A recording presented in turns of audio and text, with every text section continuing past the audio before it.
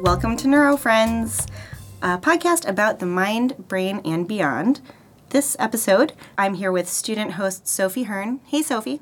Hey. How's it going? It's good. How are you? I'm doing great. I'm excited for this episode. How did you get interested in this topic? So I talked to Sharon Greenblum, who the focus of her research is on the gut and the microbiome. And, that's a good question. I would say I spent some time in Nicaragua, and I actually had a parasite when I was there, and I think that got me sort of interested in the gut bacteria, just like from knowing what it's like to not be healthy. And so, yeah, I've been interested in it ever since. Wow, that's super intense. Yeah. I thought you said you had just a random passing interest. Yeah, no. That sounds pretty firsthand experience. Sophie, what do you do here at Stanford? I'm a freshman, or I just finished my freshman year at Stanford, and I'm considering majoring in symbolic systems, which is psychology, philosophy, linguistics, and computer science. And where are you from? I'm from Bethesda, Maryland. Okay, cool. Sharon is also from around there. Yeah. Who's the study by? The study is by Gil Sharon and colleagues, not to be confused with Sharon Greenblum, who was the scientist that I was speaking with during the interview. What did you get out of this segment? Did you learn anything new about the microbiome or the community of bacteria that live in the gut? Yeah. The bacteria in the gut have a huge influence on a lot of different things in humans and in flies, and how it can affect sort of mating preferences of flies, and how it might affect like the mental state of humans as well. Awesome. We're looking at flies. We're looking at mating preference. Here we go. Here we go.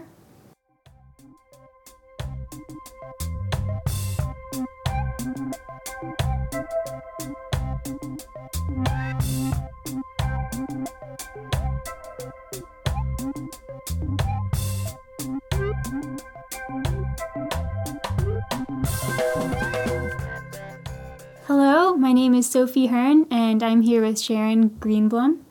Hi. Welcome, Sharon. Thank you, Sophie. How are you? I'm good. How are you doing? Great. So, first of all, would you mind just telling me a little bit about yourself and what you're studying right now? Sure.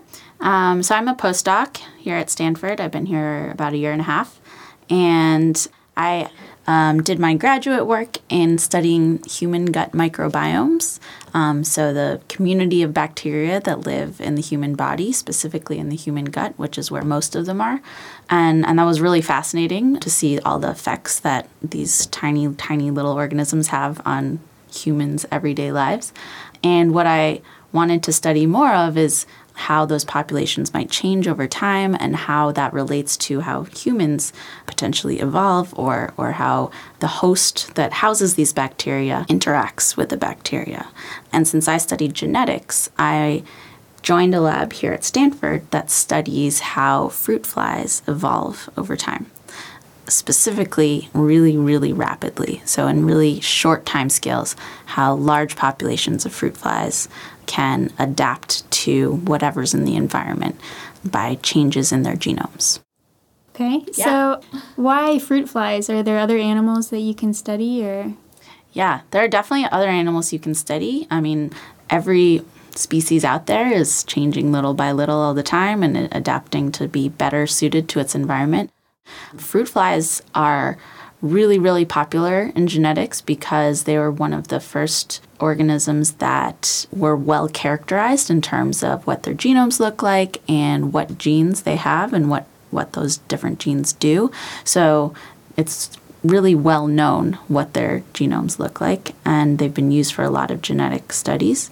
They also reproduce really quickly compared to a lot of other organisms. So a fruit fly goes from being an egg to an adult that's able to have another egg within 2 weeks. So you can see whole generations of fruit flies and watch how genes are passed on, or watch the effect of a gene that's knocked out or non-functional without waiting years and years for babies to happen. there are a bunch of reasons that fruit flies are really helpful for genetics. They're also small, they're easy to take care of for the most part. They have really visible effects of some of the genes that are really well known, like white eyes versus red eyes. We know exactly which genes cause that, and it's easy to see what the effects are. I didn't know anything about fruit flies when I joined the lab that I'm in right now, and so I've been learning quite a bit. But there are a ton of references and books and experts out there that know all about fruit flies, so I'm still learning. Okay. Have you worked on other projects before coming to Stanford? Not on any fruit fly projects, but I've worked on projects that have to do with bacteria. Interestingly, I don't actually do any of the experiment part of things. My specialty is looking at data and figuring out what's going on. So the data that I was looking at in grad school had to do with what species of bacteria live in different sets of people. And we were comparing the species of bacteria that live in healthy people to people with digestive disorders, to people that are obese, and seeing whether there are big differences. And more specifically, what I was looking at is not just whether this particular species is different between this group of people and this group of people, but in general, if you look at how the species all interact with each other, and you can kind of make this big network of how different species rely on each other, because some species of bacteria can't live without other species. Basically, just like we couldn't live without, well, some other species out there, although we think we're king of the world. But it's an ecosystem, right? We're dependent on a lot of other things for our survival, and it's the same in the bacterial world. And so there might be one species of bacteria that produces something that another species needs in order to survive. So they have these kind of food webs. And so what we looked at is, can we construct the food web or the network of how species interact in one set of people and what the interactions look like in another set of people, and see if those kind of bigger scale things differ between groups. So it's kind of a way of looking at not just is this one particular thing different, but is the whole system in general different, and what could that mean? Okay. And so when you're doing those experiments, are you kind of manipulating the species that are in humans, or just looking at data sets? Yeah, we're just looking at data sets. So that's a really interesting question, because the field of studying the microbiome, which means all of the bacteria that live in a given person, is still really new. Doing manipulations in humans isn't that much of a science yet. So you might have heard of probiotics.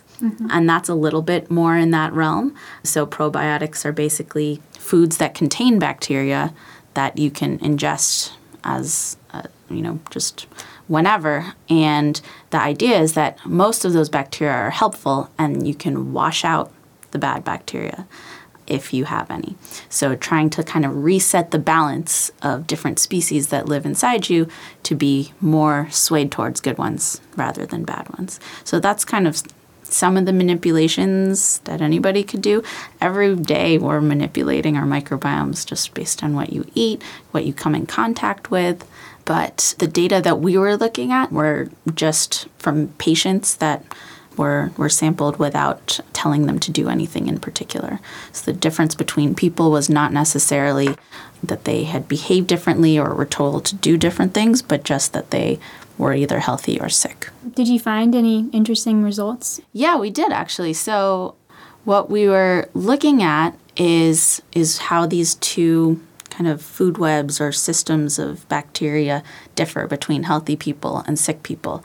And what we found was that they do differ, not just in any particular species, but overall in kind of their structure or organization.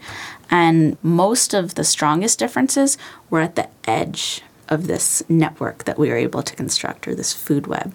And so you can ask, what does that mean? What does being at the edge of the bacterial food web mean? And basically that's the part that interacts most closely with the human host. So the things that are at the very top of the food web are taking the nutrients or molecules from the human stomach. So whatever you eat, whatever goes into their environment, something has to transport them into the bacterial realm and start the food processing chain. And so what we found was that most of the differences between people seemed to be kind of at the tops and bottoms of this food chain in terms of what these bacteria were actually able to recognize and then what they were able to produce at the very end. But the main channels of the sequence of events that happen after a particular nutrient or food source is taken in, those seem to be pretty constant. What was different was what they were taking in, what they were able to process. So, yeah, that could have to do with different bacteria communities being better able to digest certain types of fiber, certain types of starch, or whatever. But the nutrients that you take in determine what bacteria are able to survive best in you. So your body takes as much as it can out of the food, and then bacteria have another go at what's left. So the things that you can't digest, insoluble fibers, that's a term that is usually used to describe things that bacteria are really good at digesting that we're not good at digesting. Is there a way to tell if our gut bacteria is unhappy or if it's not like pleased with something we're eating or something about our lifestyle? How can we tell if something's going on? Well, so a main thing that bacteria can cause that's really uncomfortable is inflammation. That's basically bacteria can secrete molecules or get in places that they shouldn't be. So you have a stomach lining, and if bacteria are unhappy, for example, they might be starving because all you're eating is potato chips, and they're not getting anything because you are able to digest all those potato chips, and they never make it down to where bacteria can get at them. So if the bacteria are starving, they'll actually start eating your stomach lining, and that causes inflammation. That's like, if something starts eating away at something, there are all these signaling molecules that set off alarms, and inflammation is your body's way of dealing with bad things. So the bacteria start eating you, essentially, if you're not giving them what they want. And if they eat through some of that stomach lining, they can get into places that they shouldn't be, which causes even more problems. And so there's this thing called leaky gut syndrome, which is basically describes what happens is that bacteria are kind of leaking out of where they should be into places that they shouldn't. But there are people that have chronic problems, digestive problems or pain problems. And for them, sometimes taking antibiotics works. Getting antibiotics kill most of the bacteria in you. That's kind of just throwing a bomb in there and destroying everything. And if there were more bad things than good things, then you improved, hopefully, if you take away everything. But sometimes it's just one bad thing, and if you throw a bomb in there, you're taking away a lot of helpful bacteria too. So the thing that's worked the best so far, because we don't really know which are good and which are bad in every situation. So we can't just say, I want to take you out and not you out. And we can't say, I want to take everything out, but only put these certain types back in, because we don't know. We don't know who the good guys and bad guys are all the time. That changes in different situations.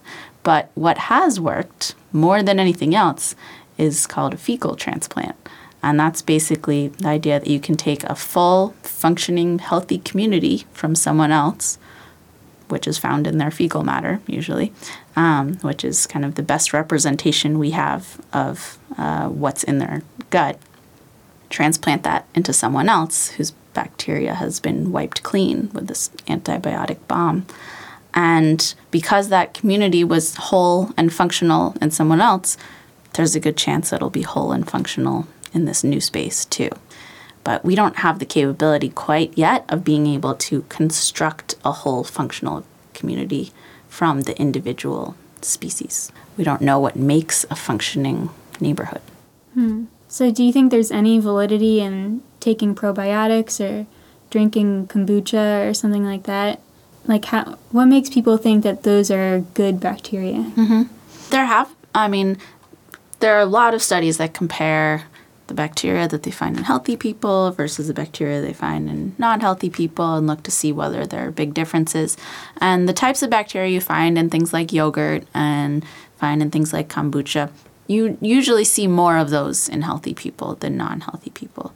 It differs based on the individual, but there hasn't been any evidence so far that those are bad bacteria. They haven't caused problems. So the idea is more that maybe you can wash out bad things with good or just neutral things. So it's, in some ways, it's a space and resources issue. So if you try to flood your system, it's like if you have a country that's being ruled by this evil empire, if you try to just invade with someone that can crowd them out, take the resources away from them so that they can't survive anymore, maybe that's the best way to get rid of them. The other way would be to bomb them, right? And so the best way is to kind of do both. Take antibiotics, throw a bomb in there, destroy everything, but then right away fill that space again with things that you are pretty sure are helpful or at least neutral. So I would think that probiotics would be especially helpful after you take antibiotics. But there isn't a whole lot of solid, repeated evidence that probiotics are helpful in any particular situation or for any particular person. We don't even know if they're sticking around or if they're able to gain a foothold in your gut environment, given all the other species that are there. So, how long is their generation? That's a good question that I don't know the exact answer to, but the answer is very quickly. So bacteria are always dividing and reproducing, and it's definitely more on the scale of seconds and minutes than hours or days. So your whole bacterial population can change over just a day or two. What they mostly look at is how relative proportions of species are changing, and that can also change very rapidly within days. But how quickly an individual bacteria divides, I'm not quite sure on, and that probably differs between different species of bacteria as well. I mean, it's interesting, we think about all of the species we have, that we see in the zoo, and then multiply that by 1,000 or more, and that's how many species are actually in the bacterial kingdom, but we think of them all as just bacteria. So there's a huge amount of variation in terms of what each of them can do and what their lifestyle is and how quickly they live, how big they are, things like that. But comparatively to, the macro scale version of things, it's all very quick, and we think of them all as being just the same thing. Mm-hmm. Are there new species being formed every day? So for instance, I was thinking a donkey and a horse, when they mate, they produce a mule. Yeah. Does that kind of thing happen with bacteria? Yeah, for sure. It does all the time, actually even more. So bacteria can exchange pieces of their genetic material, their DNA. So whereas in order for the human population to change, most of the time what would have to happen is an individual base pair or letter in our genome would have to randomly mutate to something else, and then that would have to be passed on and grow very, very slowly in the population. With bacteria, a whole huge segment of the DNA, a gene or even multiple genes at a time, can just be cut out and given to someone else. So you get a lot of hybrid DNA, and that can be across species. So it's as if we could actually just take some donkey DNA into our genome. Bacteria don't mate per se. They don't have sex, but that is what's called bacterial sex, is when they exchange genetic information without what we think of as the normal routines that go with sex. So bacteria are definitely changing really quickly. What's complicated about the answer to your question, our new species coming up every day, is we don't even know really what to call a species in the bacterial world. We know that we are different species than a donkey because when we mate with a donkey, we cannot have kids. Don't try this at home. But with bacteria, there isn't really that barrier. Certain types that have more similar genomes are able to exchange genetic information more easily, but there aren't as strict barriers. And so what you call a species mostly has to do with divisions that people made before we knew about DNA altogether, and are a lot based on how this particular set of bacteria looks or reacts to different stimulus. But when a particular bacteria gets a new gene from another species, is that a third species? We don't really know where to draw the lines.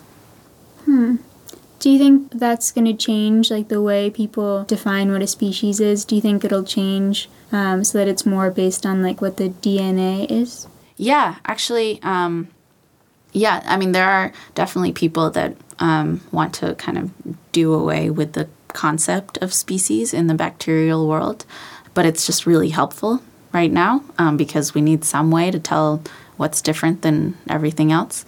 But you're completely right that there is a new way of defining species, and it's called a OTU, an operational taxonomic unit. So basically that's saying we don't know what's a species and what's not. This is an operational definition of species. It's something that works, right? And taxonomic means that it has to do with how similar DNA is between any two bacteria. And so what usually happens in order to say what species are in a given sample, microbiome sample, is they look at all the DNA and there's a particular gene that varies a lot. Like it's kind of a barcode for a species. So there's this particular gene called 16S RNA that is basically a barcode for a species. But because our definition of species is kind of vague, what instead they do is just take all of these 16S RNA sequences they find and cluster them into groups of things that are similar, all go in the same group. Then draw a line and say anything that's 96% similar is all a species, an operational taxonomic group or unit. So yes, that is how species are defined in a lot of these studies right now, is just by how similar their sequence of this particular gene is to the sequence of that particular gene in something else. Another question, have bacteria always lived sort of like dependently on another creature? So like, for instance, in humans' guts, or is that kind of a new thing? That's a great question. There's a huge variety of bacteria, and some are completely dependent on their host, and some can live wherever they want. So there's a huge range of how dependent different types of bacteria are. Whether it's new or not, bacteria have been associated with humans since we've been around. And if you look at pretty much any organism out there, you'll find bacteria. We don't necessarily know when dependencies evolved or how that relationship between the host and the microbes became quite as dependent as it is in any given situation. But there are many, many bacteria that are completely reliant on their host or on other types of bacteria. But then there are just these kind of rogue bacteria that can live anywhere and withstand anything. So you'll find bacteria in some of the most extreme environments in the world, like thermal vents and things. They can go where no man can go. Whoa. So switching gears a little bit to talk about the paper that you picked out for today. Commensal bacteria play a role in mating preference of Drosophila melanogaster. Could you tell me a little bit about why you picked this paper and how you found out about it? Sure. As I've been talking about, I studied bacteria when I was in grad school, and I actually I saw this paper when I was in grad school and did a journal club presentation to my department about it. I will admit that part of the reason I picked it was because the first author is named Sharon. And in fact, the way that they usually write names of authors is last name first, then first initial.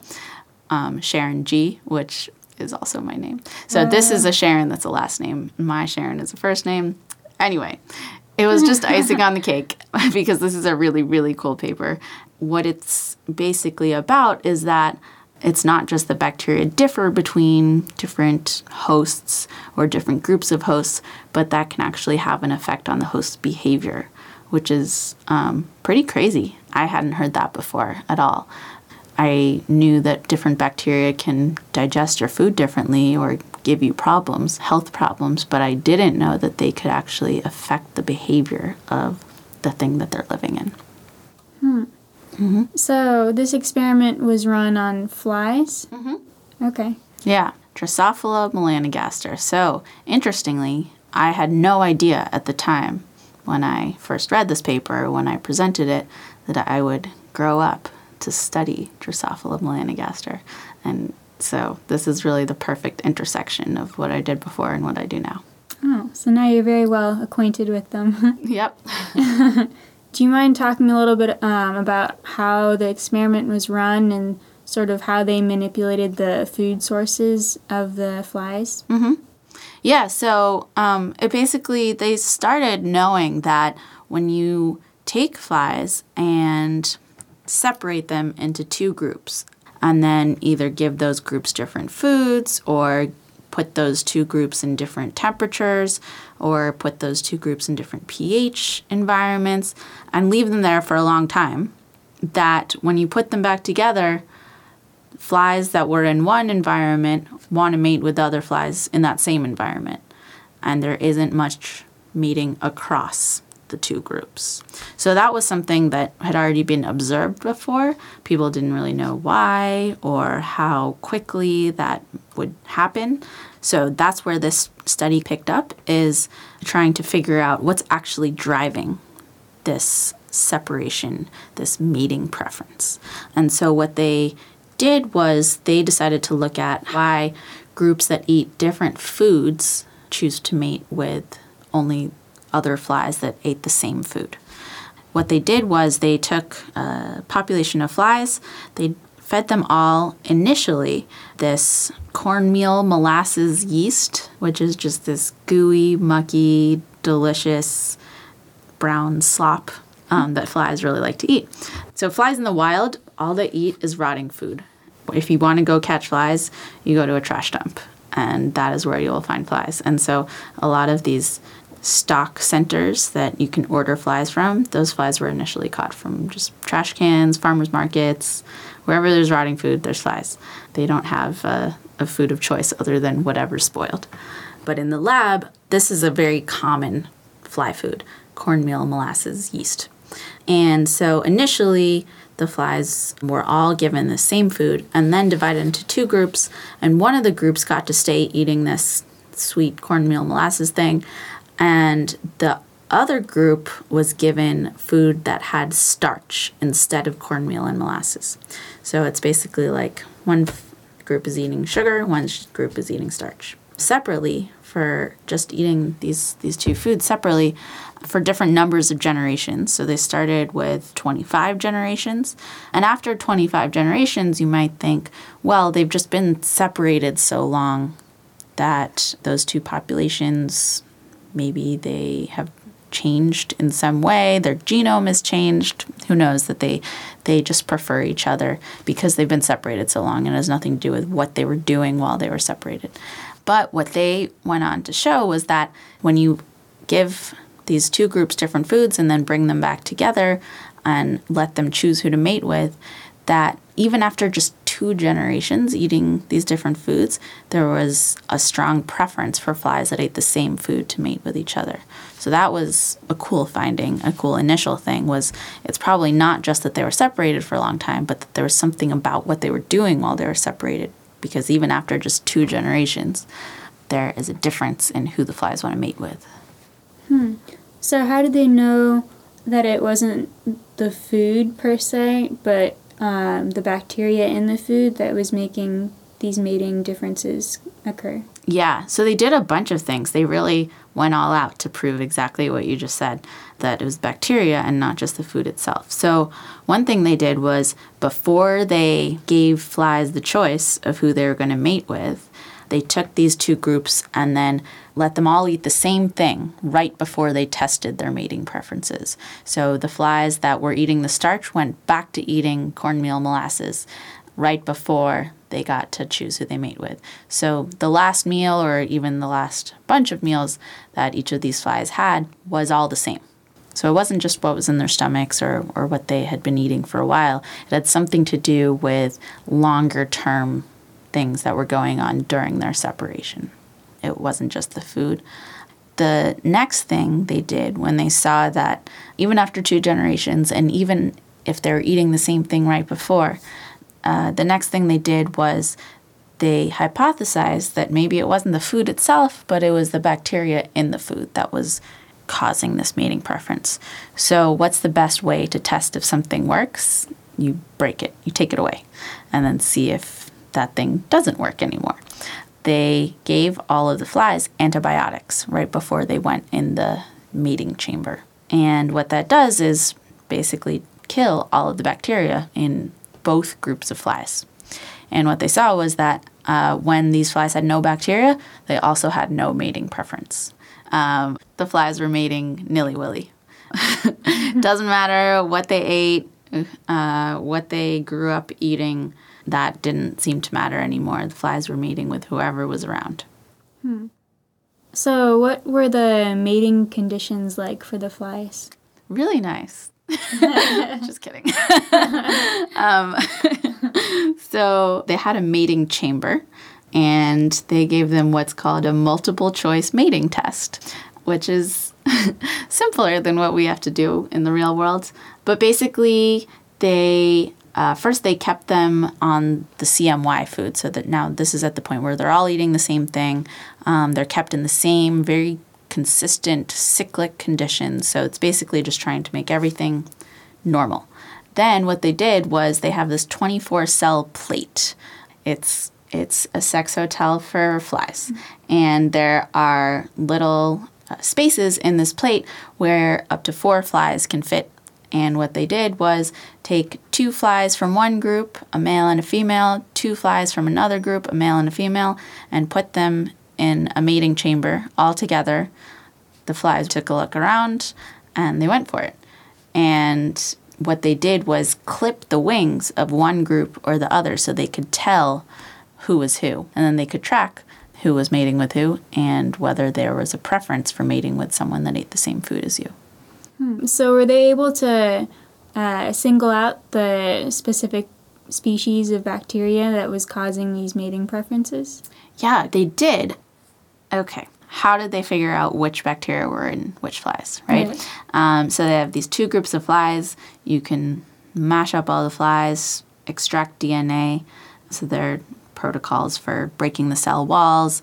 You can just, what's called beating the cells with beads that breaks open the cell walls, extract the DNA, and then what they did was amplify just the region of DNA that has this 16S RNA gene. Animals don't have this gene in their genome. We don't have it, flies don't have it, only bacteria have 16S RNA. So if you know what you're looking for, if you know that, part of the sequence of this 16S RNA, then you know that if you look for only parts that have this, then you're looking at bacteria DNA and not fly DNA. And so what they can do is amplify this DNA. Basically just pick out all the pieces that have 16S and then look at the variation. So look at, okay, I know this is a 16S gene, but it has a very particular set of letters that are different than this other 16S gene. And as I said, that's kind of a barcode for a different species. So they took all the 16S genes that they could find, grouped them into these operational taxonomic units, these groups of 16S sequences that are all really similar, and call that a species. And then to figure out what species it actually is, you can try to match them to the best match in a database of 16S genes from bacterial species that we know about. So that's what they did. They did it separately for the flies that had eaten the starch and then the flies that had eaten the molasses. And they got different groups of 16S sequences from each of those sets of flies and then tried to match the groups to known bacterial species. And they saw that there was a particular group, Lactobacillus plantaris, that was way, way, way more abundant in the flies that ate the starch. This was a pretty big difference, and that gave them the idea that maybe it's this bacteria that's causing or in some way associated with the mating preference. How did they figure out exactly what the biological effect of the bacteria is on the flies. So sort of like what's the mechanism that's like actually changing the mating preferences? Yeah, that definitely wasn't known. And I think they must have just had a hunch. They don't explain why they tested this, but what they tested was whether there were differences in the cuticular hydrocarbons. These are molecules that are really well known to be in many, many, many different insects, and they're really important for protecting the insects from drying out. So there are these molecules that are produced and are on the surface of the skin, and they had a hunch that maybe they saw this mating preference. Flies that ate one thing didn't mate with flies that ate the other thing. They saw a difference in the bacteria between those two groups. And then they thought maybe these bacteria are influencing the types of cuticular hydrocarbons that these two groups of flies are making. So they tested that. They looked to see, again, if you mash up all the flies and then look at their... I'm not as familiar with cuticular hydrocarbons as I am with bacteria, but you can figure out which flies have which types of cuticular hydrocarbons with gas chromatography. So there are certain molecules in these hydrocarbons that are more or less stable and bigger or smaller. And if you put them through a gas chamber, they'll go at different rates through it. And so they're able to figure out by timing the amount of time that it takes different types of molecules to go through what the makeup molecularly is of the cuticular hydrocarbons that a given fly or group of flies has. And they saw differences. They saw that there was a different pattern of things that went through this gas column in the two groups of flies, which was a good indication that they had different types of cuticular hydrocarbons. And I think it was also that not only did they have different types, but the starch flies had less in general, less cuticular hydrocarbons. They were just producing less of these protective molecules. And, right, so these hydrocarbons, they're known to be protective against drying out. They're also known to be associated with attraction, and that flies can sense the cuticular hydrocarbons that another fly has, and that gives them a good indication of how hot that fly is. And so we have other ways of doing that. Like we're also smelling different people, and there's something about their smell that is either more or less attractive to a given person, and that can vary between people. Flies have different ways of figuring out who they want to mate with, and this is definitely one of them. But it wasn't really known before that bacteria could have such a big influence on the cuticular hydrocarbons or the sex pheromones that flies produce. It was thought before, in many ways, that a whole species of insects all produce the exact same hydrocarbons. And that's what prevented different species from mating with each other, is they just weren't attracted to each other. But more and more you're seeing that there's actually variation within a species, and now this was showing that bacteria had something to do with that variation. And if bacteria can change really quickly, then your hydrocarbons can change really quickly, which means you can go from hot or not back and forth also really quickly, which is a whole new world. So there's something about smell or maybe some other way of sensing chemicals that forms the basis of attraction. What we don't know is whether our bacteria can influence that, just like the fly's bacteria can. Do you know if there are being experiments run that are looking at the effect of our bacteria on our mating preferences? I haven't heard of those experiments, but I wouldn't be surprised if someone's working on it. Microbiome experiments are really, really big right now, and everybody's kind of astounded by how much bacteria affect. You are kind of hard-pressed to find something that bacteria don't affect. So, yeah, I'm sure there are people out there looking at that, but I don't know of any confirmed scientific validation. It could be coming. We don't know whether bacteria affect our attraction hormones, but we do know that bacteria affect a whole lot of molecules and compounds that are in our body, not just the ones that are in our stomach, but things that potentially are in our brain as well. This comes through different channels. What's kind of alerted people to the fact that bacteria could have something to do with neurologic conditions is that diseases like autism that were thought to be purely behavioral or had no relation basically to what you were eating seem to come at a higher prevalence in people that also have digestive disorders. So there's these linked groups of diseases where a lot of neurologic seeming diseases also tend to occur with microbial dysbiosis or changes in the microbiome. And so autism, schizophrenia, a lot of different diseases have been linked to changes in the microbiome. Most of them, it's not known what the link actually is, but we do know that bacteria are producing chemicals and compounds that are the same chemicals that our brain makes. So things like dopamine, there are bacteria that can also produce that. So whether through signaling or through actual direct production of chemicals, there's definitely communication going on. And we're still definitely sorting out what that communication line looks like and how potentially we could manipulate it to increase people's health. But we do know that there are associations and there are ways that these two systems could be communicating. Do they know whether, so for instance, the example you gave of autism, do they know whether that's being caused by digestive problems or if that's causing the digestive problems? That's a really great question. I do not have the answer, and I don't know that anybody does. A lot of the work that's being done right now is still trying to get at what's cause and what's effect.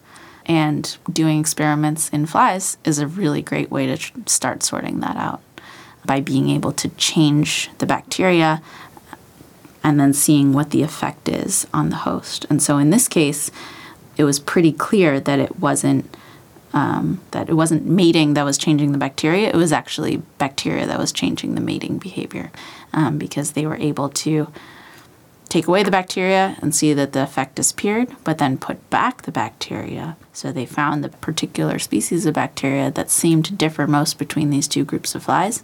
And when they put just that species back, this mating preference came back as well.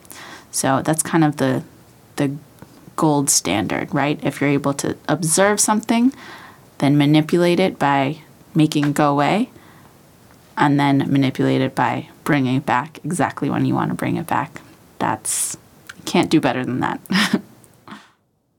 I was also wondering if the bacteria population is changing so rapidly, how can that produce like a long-term neurological change, like bring about autism, if it seems like the changes are so day-to-day that I would imagine it would be like one day you're in a good mood because of your bacteria, and then the next day you're in a bad mood. So what you're saying is it's possible that there are short-term and long-term effects? Yeah, exactly. There are short-term and long-term effects. So we don't just get bacteria by eating things. A lot of our bacteria actually comes from our mother. When you're inside your mother's stomach, you have absolutely no bacteria, or at least mostly, although that's being debated too. And you get your first set of bacteria, the initial colonizers, which hold sway for a while, through the first thing you touch when you come out through the birth canal. Usually that's your mother's skin. In that way, bacteria aren't exactly a hereditary material, but you're able to pass on bacteria from mother to child. And so you do get what's called vertical transmission down a lineage. And yes, bacteria change, but it's harder to change something that starts out there. So the bacteria that you get when you're first born, they have a part in shaping how you develop, how your immune system develops, what your immune system thinks is part of you and what it thinks it should attack. So the bacteria that are there first, which are the things you get from your mother, kind of set the stage so that they have the upper hand. You know, it's their home turf now. So there are definitely bacterial signatures or certain groups or compositions of bacteria that stay with a person for the rest of their life. There are ways to change that. One way is to just take a lot of antibiotics and kill everything, but there's still kind of these stable features that are more long-term and then could even be passed on to the next offspring. The way that works in flies is really interesting because flies don't get their bacteria through the birth canal. They're laid as eggs. And what the mother fly does is coat each of her eggs with feces to give her baby a little extra pep when it wakes up. It's just some nutrients waiting around for it. And as soon as that egg hatches, the first thing the baby fly does is eat the coating of its egg, which has plenty of bacteria in it. So in that way, the first bacteria that reach a fly is also the bacteria that was in the mom. And so there's vertical transmission in that sense too, just in a slightly different way of getting it. There are many ways to get bacteria. The ones that are there first get to call a lot of the shots, but then you have some sway over what happens next based on behavior. It's still kind of an open question how much it can change in any given amount of time. There have been a couple long-term studies of humans looking at the same human every day or every week over years at a time to see exactly what the time scale of change is. And for the most part, it's really stable.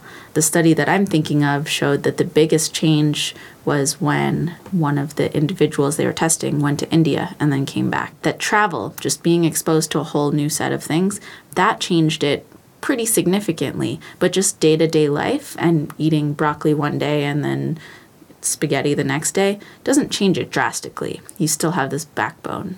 You're not going to necessarily just pick up autism out of the blue because you ate one thing or another. There are definitely stable parts that carry through. The study that you mentioned of the person going to India, was that a positive change in the gut bacteria or negative change? It's hard to say. I mean, we don't necessarily have a way of characterizing it beyond just did that person feel better or worse. I don't necessarily know how they felt that day or in those following days.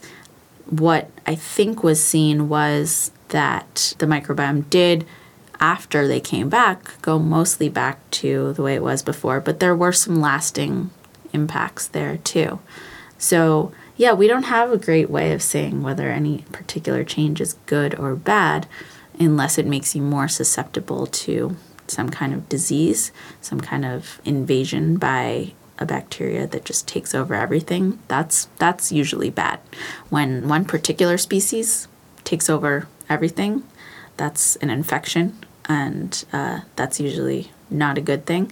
But whether if you have a little bit more of this one or a little bit less of this one on any given day, if it makes you feel good, then it's good. And if it doesn't, then it's not. Back to what you were saying about the baby flies eating their mother's feces off of the egg that they've been hatched from. First of all, that's rather strange, but how does the mother know to do that? To coat the egg with the feces, and then, why would that be advantageous? I don't know how the mother knows to do that, except that they're maternal instincts, just like we know to cradle our babies and rock them to sleep and feed them milk. A mom fly knows in that same way that this is what moms do. And probably it's because feces contain nutrients. And when a baby fly first is born, the mom might not be there. They might not know what environment it's waking up to, and it might be somewhere really barren.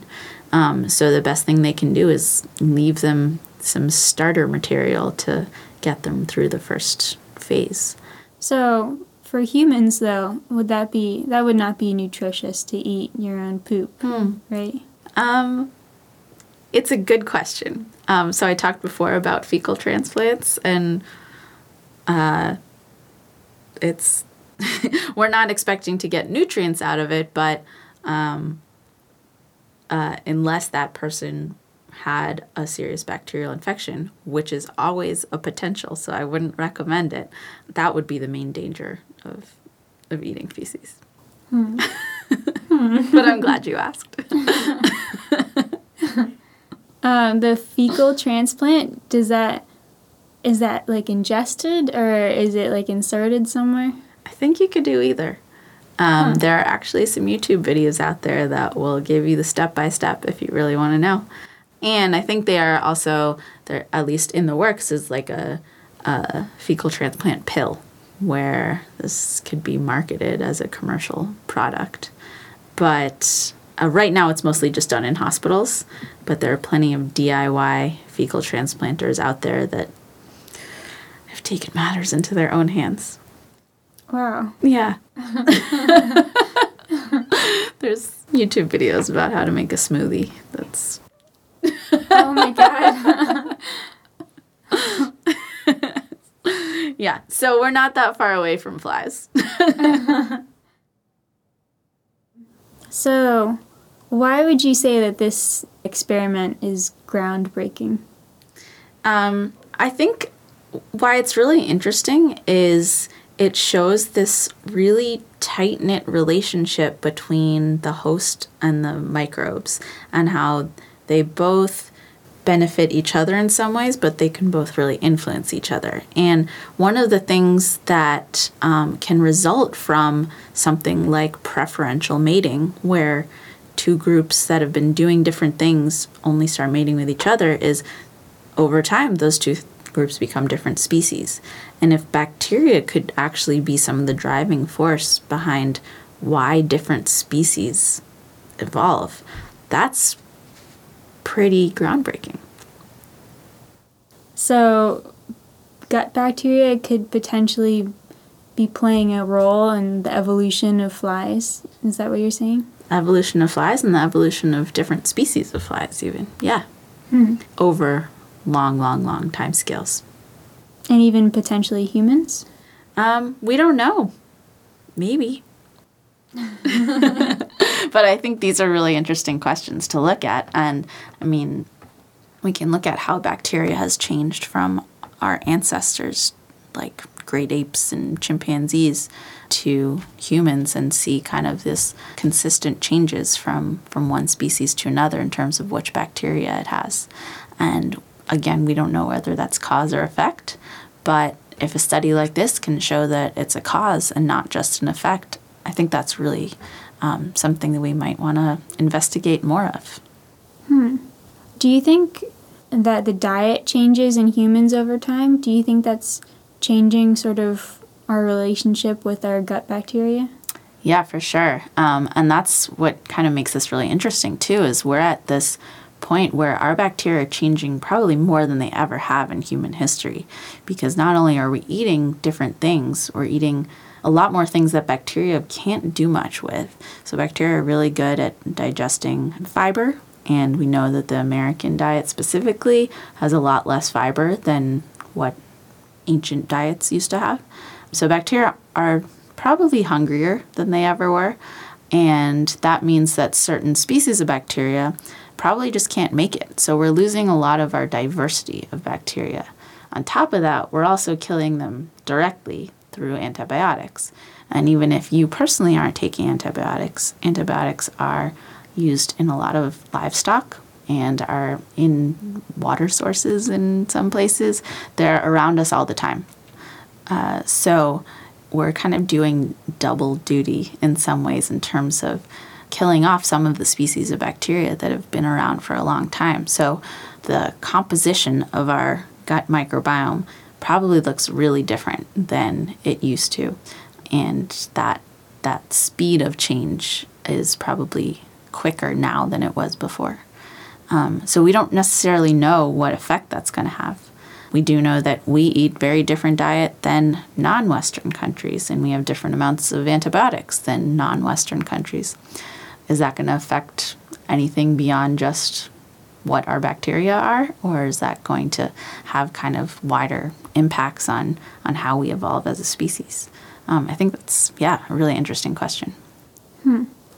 How do you think bacteria evolves to have this capability of changing neurological things in our brains.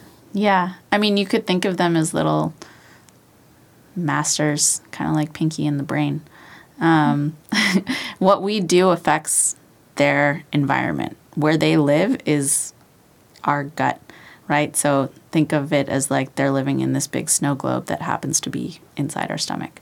So whether it rains or snows or whatever is up to us. And so it's in their interest to that we behave in a way that benefits them.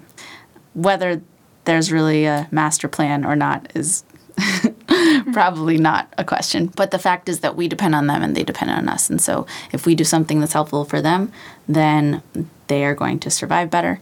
And the ones that benefit from that the most will evolve to be more abundant in our system. Well, Sharon, it's been a pleasure talking with you. Thank you, Sophie. Yeah, thank you so much for coming. Thank you. It's been a pleasure.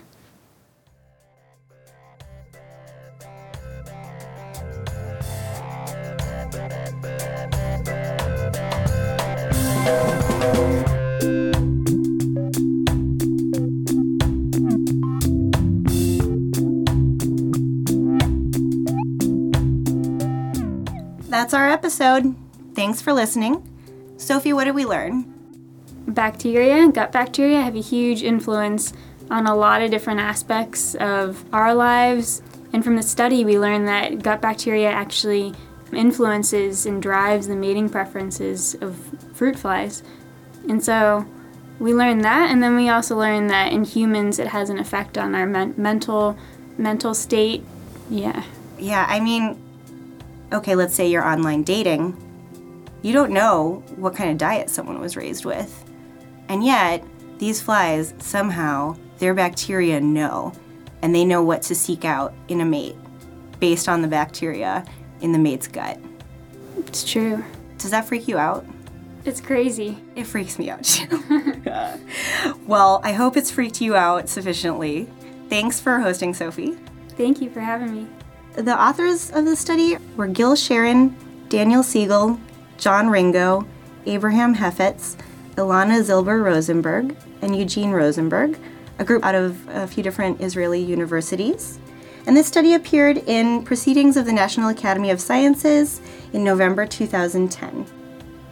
You can find links to the study itself and Sharon's work on our website, neurofriendspodcast.com, and you can follow us on Twitter @neurofriendship. Our theme music is Transmogrify by Poddington Bear. Again, this episode we want to thank the Stanford Storytelling Project, the Thinking Matters program at Stanford, and Generation Anthropocene podcast. Special thanks to Sarah Hauser and Jen Sloan for feedback on earlier versions of this episode. Thanks for listening. Bye. Bye.